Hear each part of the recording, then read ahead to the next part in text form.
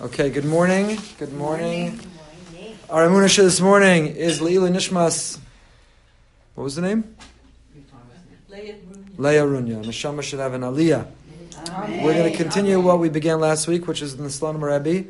And it is specific to the month of Elul, but it's also general to our relationship with Hashem and our sense of Emunah more broadly, so relevant to us throughout the entire year.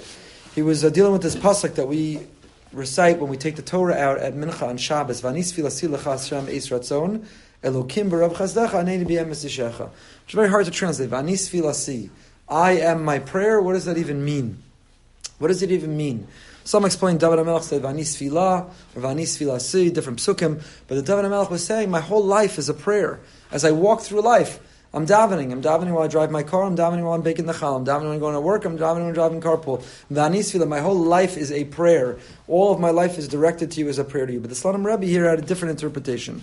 In the context of El Anila Dodi V'Dodi Li, he spoke about the notion of submitting ourselves to Hashem, of being mevatel ourselves, of trying to make our will conform to Hashem's will. I'm not living life for my happiness. I'm living life for holiness. I'm living life to aspire to fulfill the will of Hashem. In any given moment, I'm not asking, what do I want? What would make me happy? What would give me pleasure? But in any given moment, I'm saying, what does God want from me right now? What will give God nachas ruach? And he spoke about this notion of ani lidodi v'dodi li, my ani, my whole sense of self, my ego, who I am, lidodi. It's directed to Hashem. Now you understand why I had marriage and engagement on the mind. But last week I spoke about the fact that, right, the Kala walks around the chassan 7 times, puts him at the center of her circle. He reciprocates and puts a ring on her finger, puts her at the center of his circle. Marriage, relationships are about putting the other at the center of your circle. Ani lidodi. Hashem, my circle, lidodi. You're at the center of my circle. All that I'm doing, if I'm eating or sleeping or relaxing, it's because I'm re-energizing to serve you. Every decision I make, every place I go, every expenditure, everything, Hashem ani lidodi. Who I am, my whole essence, my identity, my ego, my ani is lidodi. And that's how the Slonim Rebbe explained this pasuk. V'ani sfilasi, regarding my ani, as regarding my sense of self, regarding my identity, regarding who I am, sfilasi, my prayer regarding my ani is lecha Hashem, that I can successfully direct it to you. That as I live life, I feel your presence in my life, and I measure my life by wanting to make you happy. You know, there are people, we all know that we have a continued, the human psyche is designed that we get amazing pleasure by giving nachas to the people that we love, the people who we feel indebted to. Right? So most notably our parents. We know that no matter what age, we still get great nachas when we give our parents. We still get great pleasure when we give our parents nachas. So there are people who live life constantly saying, what would give my parents nachas? Is this the right thing? My parents getting nachas. So the ultimate parent, Avinu Shebashamayim, for Hashem to ask it with everything that we do. Is this the right thing to do, the right place to go, the right things to say, and so on and so forth. Okay, so that's what we did last week. Until last week was this notion of being mevatel ma'ani, to make our will conform, not to ask Hashem's will to conform to our will. Hashem, I really want to go there, eat that, do this, watch this, so I'm going to make your will conform to mine. But no, I say, what does God want? And I'm going to make my will conform to His. What will give Him nachas ruach? So we're on the left-hand column. V'zeu perush v'anis filasi. Everyone say where we are? Page Reish Nun Aleph, the left-hand column. V'zeu perish v'anis filasi lecha Hashem eis ratzon. Hatfila v'abakasha sheyehudi be'eis ratzon hi lecha Hashem. What does it mean be'eis ratzon? In an eis ratzon, an auspicious time, but really in a time of need. Hashem, when I'm in a time of need, I'm not looking for you to drop what you're doing and, again, submit yourself to me. I, in that time of need, say, Hashem, I forfeit myself, I concede myself, I submit myself to you. Life is not about me or my ego. It's not about how big my name can get, how many likes I can get, how many follows I can get, how viral I can go. Right? That's the world that we live in, where happiness is measured by how prominent you are. That's why we also see such a world of anxiety and depression and unhappiness and all the challenges that go with it, particularly among celebrities and athletes, because you know what happens? You go viral and you get fame and you get fortune and you're still not happy because you realize the truth is that's not what brings happiness. That's not what brings happiness. So, happiness is not about how viral I can go, how big my name can get. Happiness is when you're willing to be so humble and so modest that you say, Hashem, I submit myself to you. I'm here for a higher purpose. I'm here for a mission. There's nothing more satisfying and gratifying than being on a mission and completing that mission. If you've ever volunteered, if you've ever taken on a project, if you've ever led an effort and it meets success, you've made progress, you feel phenomenal. It's better than any food you could eat, any drug you could take, any alcohol you could drink. It gives you a greater high to feel a sense of mission, a sense of purpose, to have set goals, to achieve them, to make a difference, to matter is much greater, much more gratifying than anything else. So Hashem, in my Eis Ratzon, in my time of need, I don't make it about me, but I make it about L'cha Hashem. Hashem, I give myself over entirely to you. I'm here for you. Where do you want me next? What's my next assignment? What's my next mission? What do you need from me right now? Eis Ratzon, sheyizke lagia be'Eis Ratzon hagadol shel Elul v'Yom HaKippurim lios L'cha Hashem. Is there a greater Eis Ratzon than Elul? Elul is the Eis Ratzon. Elul is the time in which we are evaluating our lives, reflecting on our lives. I just spoke about in the 10 minutes of Mesilas Yesharim, the notion of the importance of self-reflection. Because we live in a world that doesn't want us. It's not that it doesn't want us. It doesn't allow us to pause and reflect. We're moving in hyperspeed, noise. We're connected. We collapse and fall asleep. We wake up, we start it all over again. And we're just moving. We're moving on this moving sidewalk of life, which seems like it's speeding up. And it's moving so fast. And we're so connected that there's no room to reflect. And if there's no room to reflect, how can you introspect? I started a challenge with a group of guys, and we have a whole spreadsheet to evaluate ourselves. 3 minutes a day, where you put your phone on airplane mode, set a timer, and sit there and do nothing. Now, when we first started it, we said we're going to challenge each other. We said, let's do 10 minutes a day. Hispodadus, we're going to do Hispodadus, to just sit and think for 10 minutes a day. And 10 minutes, do you know how long 10 minutes is? It's an hour. 10 minutes feels like forever. Yes. 3 minutes. 3 minutes is a long time. And it's nothing, it's 3 minutes. To sit there, phone goes off, you turn it on airplane mode. Are you doing something else though? No, you sit there and you just breathe. Oh. You breathe, and what you do at that time... No, and what you do at that time, everyone can decide for themselves. If you want it, so some people like to meditate with an agenda.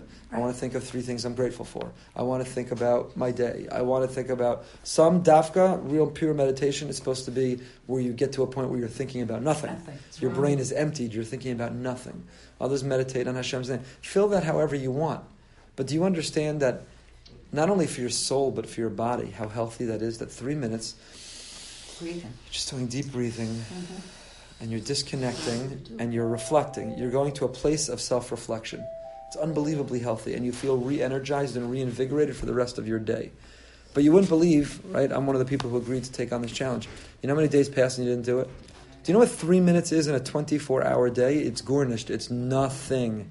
It is nothing. And yet, that's just evidence of how much noise and how fast-paced life is that we think I don't have 3 minutes. Now, it turns out that we wasted not 3 minutes, but 30 minutes on that narishkeit, and an hour on the other narishkeit, and 2 hours on the other narishkeit, and we claim we don't have the 3 minutes. Yeah. We all have the 3 minutes, we all have 30 minutes, but it's the mindfulness and it's the commitment to find that 3 minutes, the tenacity to do it every single day.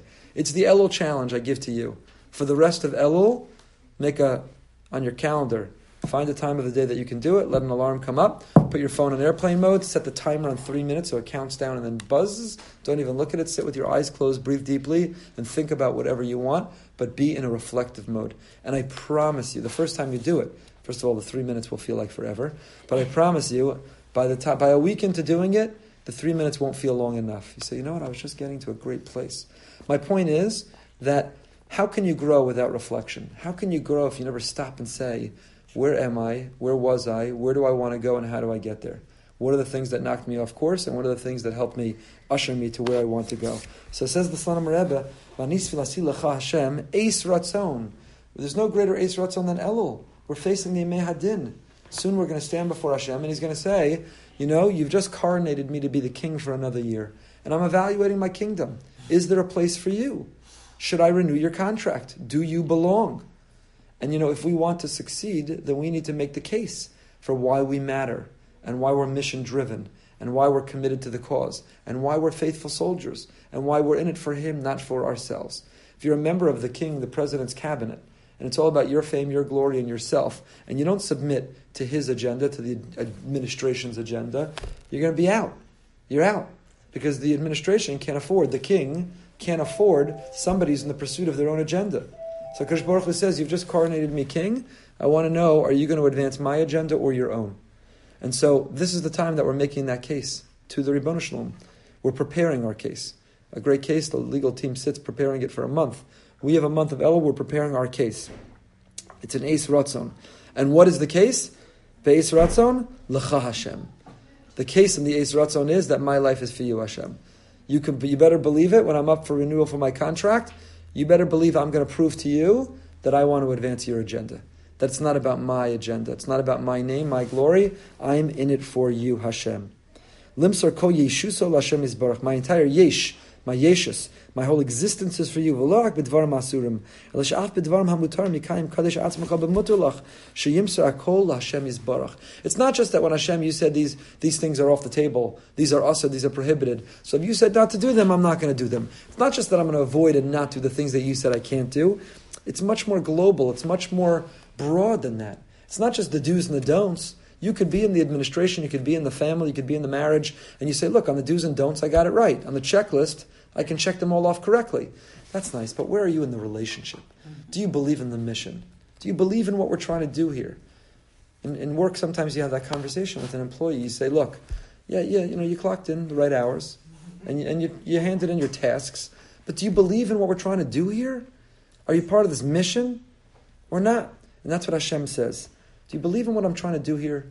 And what Hashem is trying to do here is not for himself. What Hashem is trying to do here is for us, is to perfect his world, is try to make it a better world. So this is a very, very high level of living. I'm not suggesting that this is easy, because we live in a world, the Western world markets to us all the time, that's not about anyone except you, your pleasure, your happiness, your appetite, what you want. Obey your thirst. Just do it. All of marketing, all of advertising is about what brings you pleasure, what makes you happy. Don't worry about the world. What do you want? What makes you happy? And here we come from religion that says, your happiness? Who says life is about your happiness? It happens to be that if you advance Hashem's agenda, you will feel happier than anything else can provide. Exactly. Because it's not coincidental that the whole population that's pursuing their own happiness is failing to find it and having to numb themselves to that fact. And the people who are not advancing or trying to search for their own happiness, but they're looking to provide it for others, in the end, find their own happiness. So it's very, very hard. This is very high level to live at this level in our world. To sit with the world that says it's all about you, to say it's not about me at all. I'm not the brand. Hashem is the brand. Torah is the brand. Perfecting the world, improving the world, bringing more light into the world. That's the campaign. That's the mission. That's the brand. But to feel Hashem's presence, that nachas. Some of you, your parents are still alive, those who they're not. But either way, is there anything more joyful than when a parent said, you're giving me such nachas? Yeah. I heard you did this, or I heard you say that, or I know you, and I have such nachas from you. Is there? So even if your parents are not here anymore, you know what brings them nachas, because you knew throughout your life when they said that to you. And so we should live life with the feeling that Hashem is on my shoulder. Hashem is with me. He's standing right next to me. And when I've done his mission, when I've advanced his agenda, he's getting such nachas. He's giving me a hug and he says, I'm so proud of you. Mein Kinder, I'm so proud of you. Wow, you're great. Shem Yehudi einu mitkadesh atzma ve'einu moser hana'asa l'Hashem yisbarach as kol hana gashma shenena hinargan mafrid olof shemafrida oso me'Hashem yisbarach. We can approach the physical world in one of two ways. We're either indulging in that physical world as animals, the animal component in us, in which case we've lowered ourselves. Or we are embracing the physical world in order to transform it. We are imbuing it with holiness because it is fueling our pursuit of our mission. If we're using it as the fuel that pursues our mission for God, it is transformed into something which is holy. And if we're indulging in it because it's an ends into itself, then we've lowered ourselves. We're no different than an animal. This is a very big difference between, I started learning Tanya again recently, and this is a very big difference between the way many of the Balei Musar understand the animal soul. That the animal instinct or the attitude towards Gashmias, we have to obliterate it, we have to remove it, we have to purge it from our desires and from our experiences. But the Tanya says no. The Nefesh Behemi, this lowest level soul, and the experience of contact with the physical world is not a desire, an ambition that should be removed or purged, but it needs to be embraced and then transformed. And that we live in the physical universe, and that the physical universe has a place and has a role as well. If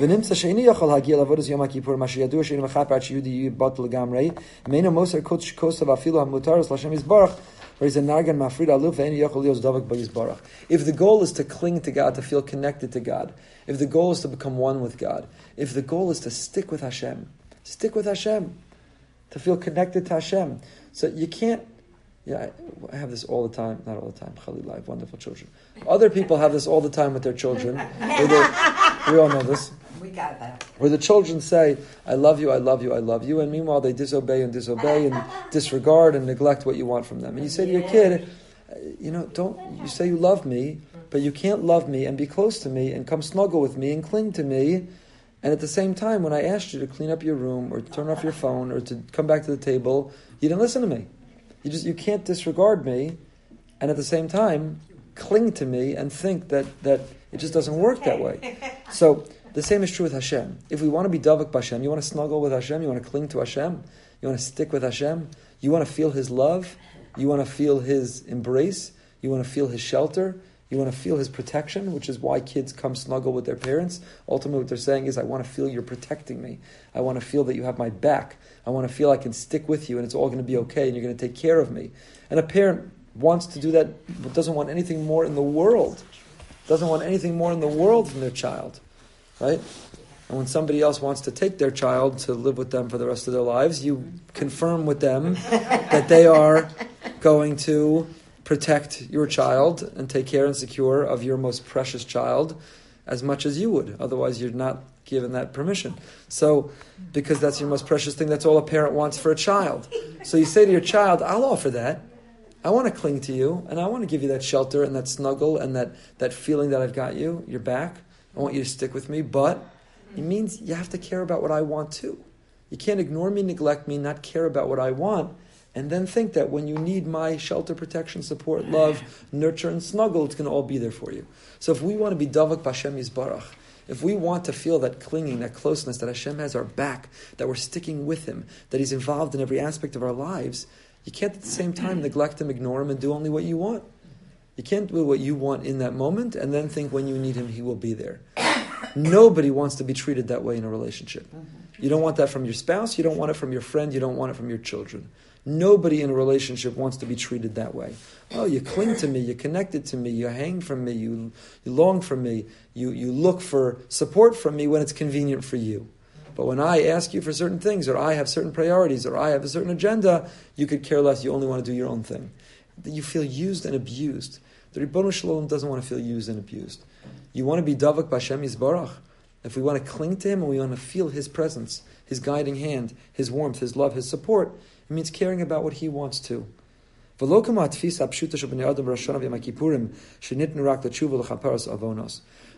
says the Slonim Rebbe, is that people think that in Elul and Rosh Hashanah Yom Kippur, it's just about the technical process or journey of tshuva. Okay, I've identified 10 things I did wrong last year. Halavai, it's 10 things. I identified 10 things. I identified 10 things I did wrong last year, and I asked for forgiveness. I have remorse. I'm not going to do them again. God, are we good? We're good, God? We're good to go? No. It's not just are we good. I'm sorry. Again, your kid comes to you now because they want that device back or they want the dveikus. They're clinging to you because they need something. And you say, look, I'm disappointed though because I asked you to do this and you didn't do it. Fine, I'm sorry, I should have done that. And yet you realize they're only saying they're sorry because they want that thing back. They're only feeling sorry because they want to feel close to you again in that moment. So do you say, are you just saying sorry? Are we good? Or are you saying, you know what, looking back, I realized that when I did that, you felt ignored. I'd never want you to feel that way and I'm going to work a lot harder.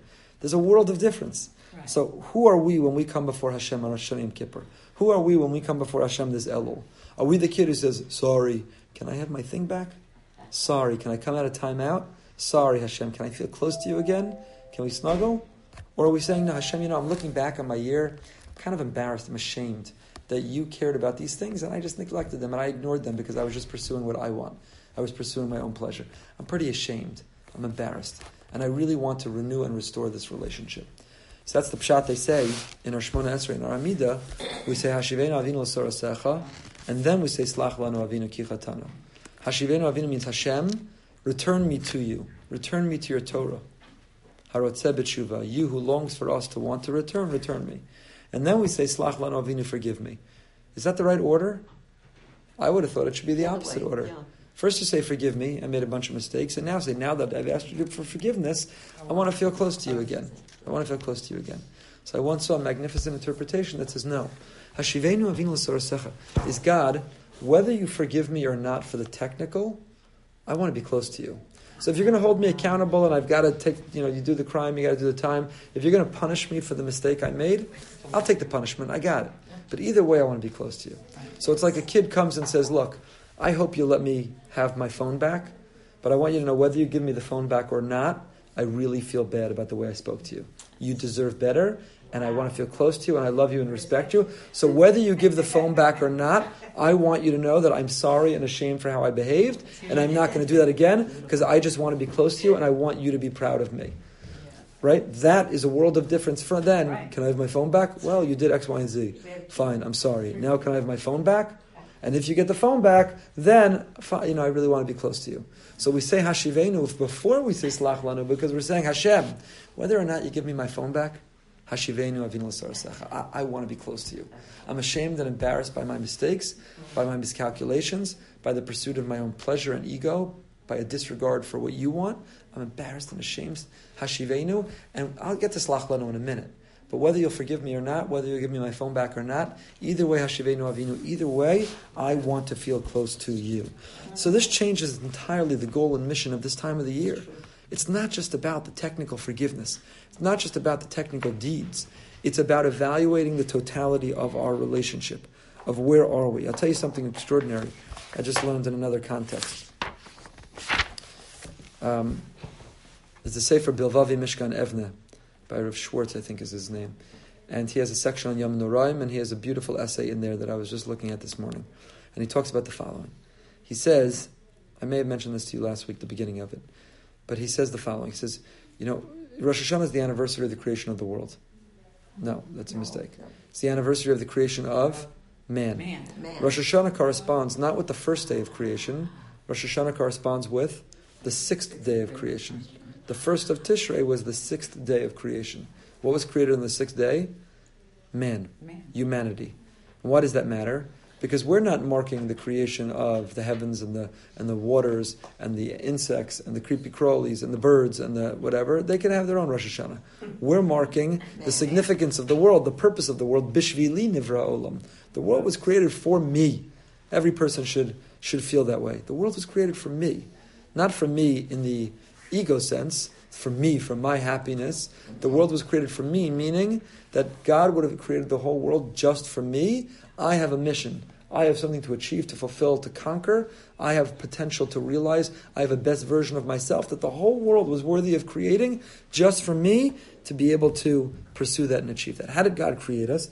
So, Vayitzer lo ha'adam HaKadosh Baruch Hu, Vayitzer, he created, he crafted us. He took the dust of the ground and he molded it and fashioned it into us. Were we alive at that point? No. We were a wax figure. We were a goylem. We were a nothing. We were a paper mache model. Kadosh Baruch Hu took the earth and he made a beautiful, like a sand, like you make a sand castle, you can make a figure on the beach of sand. Hashem took the dust of the earth and he turned us into, he made a Adam.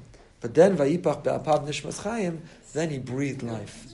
He took a deep breath of himself and he breathed life into man, animated man, gave man life. A lot more to say about this. There's a beautiful Sfas Emes that the shofars are using that breath to produce that sound. It's affirming that breath of Hashem is the first original breath he placed within us is still there. Again, a lot more to say, not for now. So the body without a soul, is there value? No. It's a dead body. The body without a soul is nothing. It's a corpse. What about the soul without a body? In this world, there's also no value. In the world to come, yes. But the soul, if it lacks a body, has no instrument, has no medium no vehicle with which to make choices, with which to express free will. So the whole purpose of being in this world, the Ramchal in Derech Hashem says, is when the body houses the soul, the two together are what give us free will to make choices, which is what gives life meaning in this world. Good. Now the body and soul both need to be nourished. There was a body, there was a soul, he put the soul in the body. Now we walk around and we have two components that were blended into one. Right? We've spoken about this at length ad nauseum. It's not that we are a body that has a soul. We are a soul, and the soul is wearing the body. Just like we're wearing clothing right now, but the clothing is not part of who we are. We are who we are, and we're wearing clothing. Rav Nachman describes that the soul is wearing the clothing of the body. The body is the garment that the soul wears as it... Right? I can't go out in public without clothing. I need clothing to be in public. So the soul, to be in this world, wears clothing that's called the body.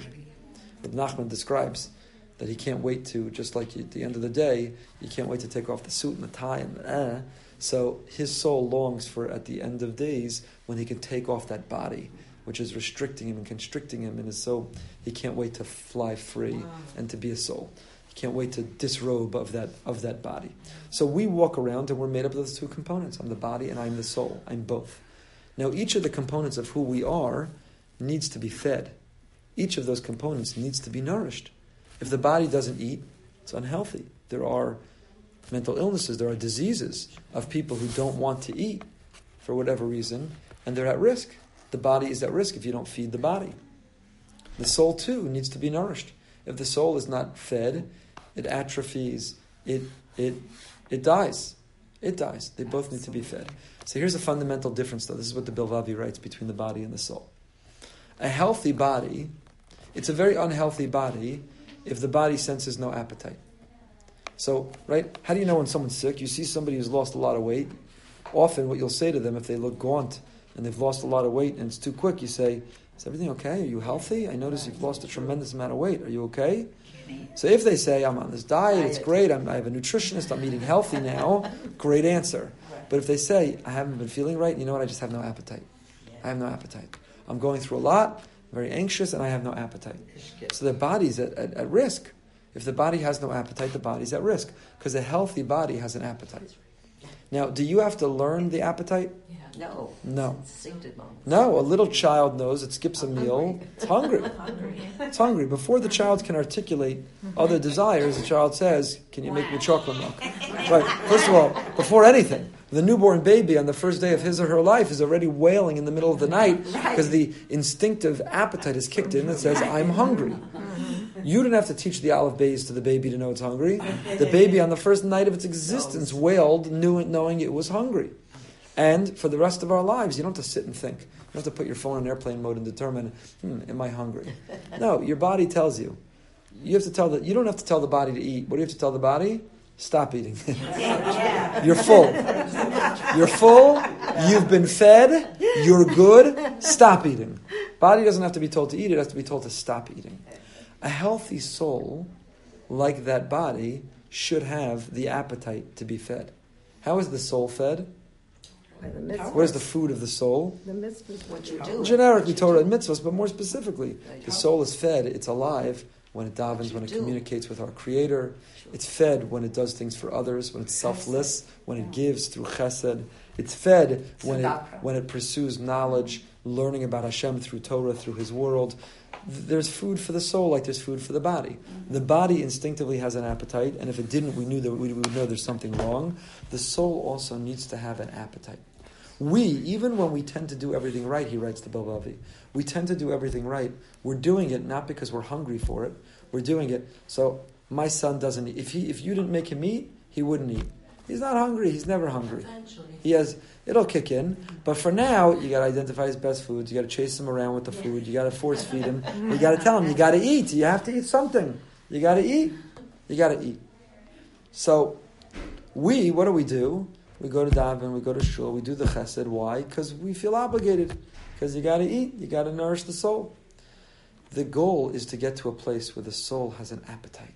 That just like the body, if it skipped a meal, would be ravenous. Just like the body, even if you came at home at 1 a.m., you're going to eat something on your way to bed. Now you say, what are you, crazy? You're going to sleep. Just go to sleep. You'll eat in the morning. No, I skip dinner. I'm hungry. I'm not going to sleep till I eat something. The soul should have an equal sense of an appetite. Absolutely.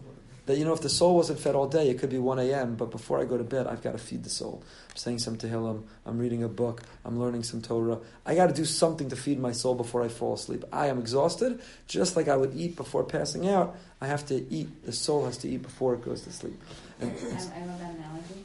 So the soul doesn't have an instinct.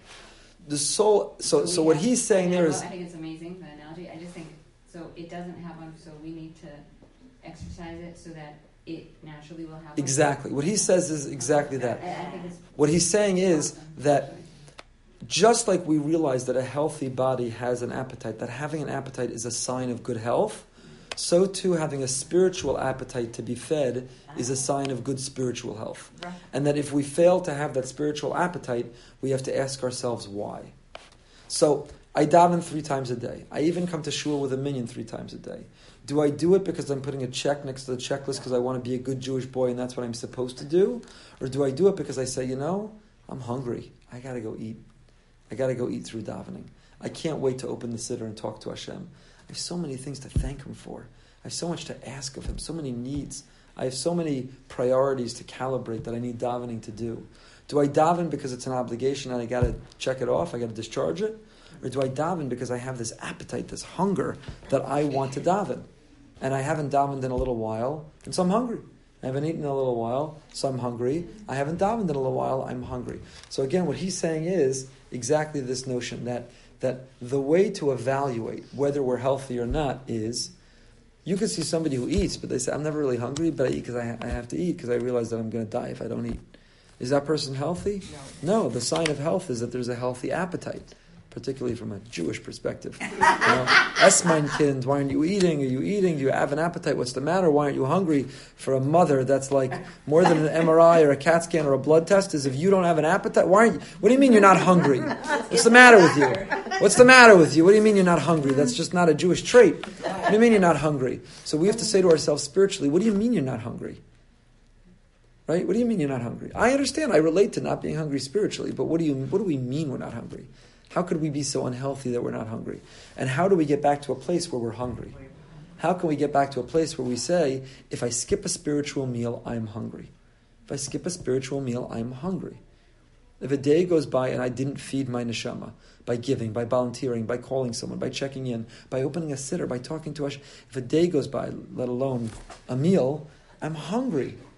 And there are days, by the way, where we didn't have time to eat or with circumstances didn't allow us to eat, and we wake up that next morning ravenous, starving, our stomach's growling. Does our spiritual stomach growl? And so what he's saying, I'm only a little bit into this piece, this essay he has, the Bilvavi, so by next week I could tell you what he says more, is that during Elul is about asking ourselves, why am I not hungry? If I'm hungry, that's great. What's my diet? What's my spiritual diet? And if I'm not hungry, why am I not hungry? And the same way that if you didn't have a physical appetite, what would you do? He writes this. If you didn't have a physical appetite and you went to the doctor and you say, Doc, I don't know what's going on. I'm never hungry. I'm shedding weight like crazy. I have no appetite. Doctor's going to run some blood tests. And if the blood tests don't come back and tell you what it is, he's going to do a CAT scan. Doesn't tell you, he's going to do an MRI. He's going to do a series of workup, a test, everything till he can tell you why you have no appetite. So we come to the spiritual doctor and we say, Hashem, I have no appetite. And we make the mistake of thinking, davening doesn't do it for me. I'm not really interested. Or even I daven, but I don't really get anything out of it. I do this mitzvah, that mitzvah, I do this chesed, that tzedakah, I do bikur chol, it doesn't really do anything for me. So then the doctor says, well, we got to do some tests. Those are symptoms. Just like if you exhibit physical symptoms, a doctor is going to want to find what's the cause. Right? So now say a blood test come back and it shows, well, you got an infection. You have a very high white count. What's the next thing the doctor is going to want to know? Why do you have a white count? Where's this infection? What organ is the infection in? What was the cause of the infection? Is it viral? Is it bacterial? Where's this infection from? So too, when you do the spiritual evaluation, you say, my kibbut avayim is bad, my chesed is bad, my tzedakah is bad, my davening is bad, my learning is bad. There's an infection. So don't get confused or distracted by the symptoms. Identify the infection and say, where's this infection coming from? Is there a problem in my emunah with Hashem? What is the source of my spiritual infection that I have no appetite? Why do I have no appetite? So we make the mistake of stopping too often at the point of having no appetite. But really we have to get to the next level, which is to try to identify, to get to the crux of Just like a doctor would do physically, why do you have no appetite? Well, spiritually, why do you have no appetite? I understand your davening is not flowing well. I understand you have no desire to learn. I understand you have no desire to be giving. I got it. But why? What's the source of that infection? What's going wrong? Why is it? And let's fix that. And that's what Elul's about. What's the source of that infection? And can we fix that? We'll pick up from here in Mirza Hashem next week.